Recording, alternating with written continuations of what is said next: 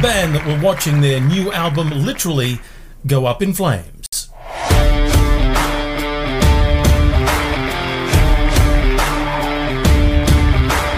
The heavy rock pioneers had literally come to loggerheads, if you like, in Montreux, Switzerland, when they were watching during the 1971 of the recording of Machine Head it all go up in flames, with the Rolling Stone Mobile just outside, which was actually a studio that they were doing the recording through. Oh dear. With the help of everything going up in flames, they thought the LP would as well. But it didn't. They actually did finish it, and they made probably the most famous song out of it. And you can remove every other song on this album because it probably still would have sold the same amount, give or take, is of course Smoke on the Water. Probably one of the more famous riffs, if not the most famous riff that anybody could possibly try on a guitar. There are still signs in guitar centres where you purchase guitars that basically say, please don't play Smoke on the Water or Stairway to Heaven. These two songs, of course, is what people play. Now, in saying that, I think you should still do it. I think if you're going in to try out a guitar, you should always play Smoke on the Water just to see people's faces now. It's almost like retro. 5 quick facts about this amazing rock band.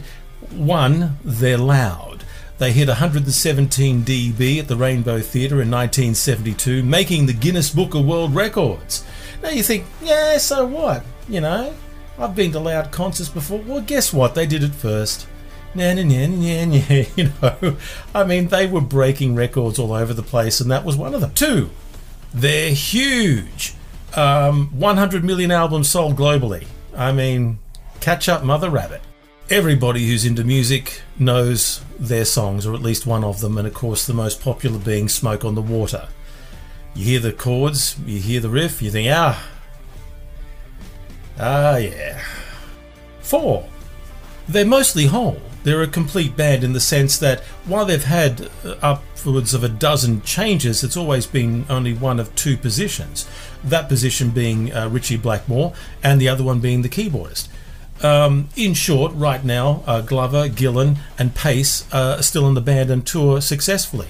I cannot remember the name of the guitarist's name, and it slipped my mind, but I will post it right there. I do my research. To my point, great guitarist, just fabulous, really good. I remember being close to the front of a concert, and no, I'm not one of them, but it just so happened that I ended up there. That's my excuse, and I'm sticking to it. Threw out a pick, caught it in one hand. He looked at me and went, hey, you caught that. That wasn't meant for you. It was meant for the girl behind me. I didn't give it to her. And 5, the name is actually quite sentimental. The song Deep Purple comes from a Peter DeRose song, very old, that Ritchie Blackmore's grandmother used to play on the piano. Highway Star, Maybe I'm a Leo, Never Before, Pictures of Home, Smoke on the Water is there, we've got Lazy, and of course Space Truckin'. This 6th album, without a doubt, is their most successful, certainly in numbers. I think it stayed in the UK charts, top chart is in number 1 for about 20 weeks. It was crazy. They're given the kudos, the credit if you like, along with bands such as Black Sabbath, for really being instrumental in the world of heavy metal, and certainly being a part of the introduction to it. Look, in short, these guys are forever.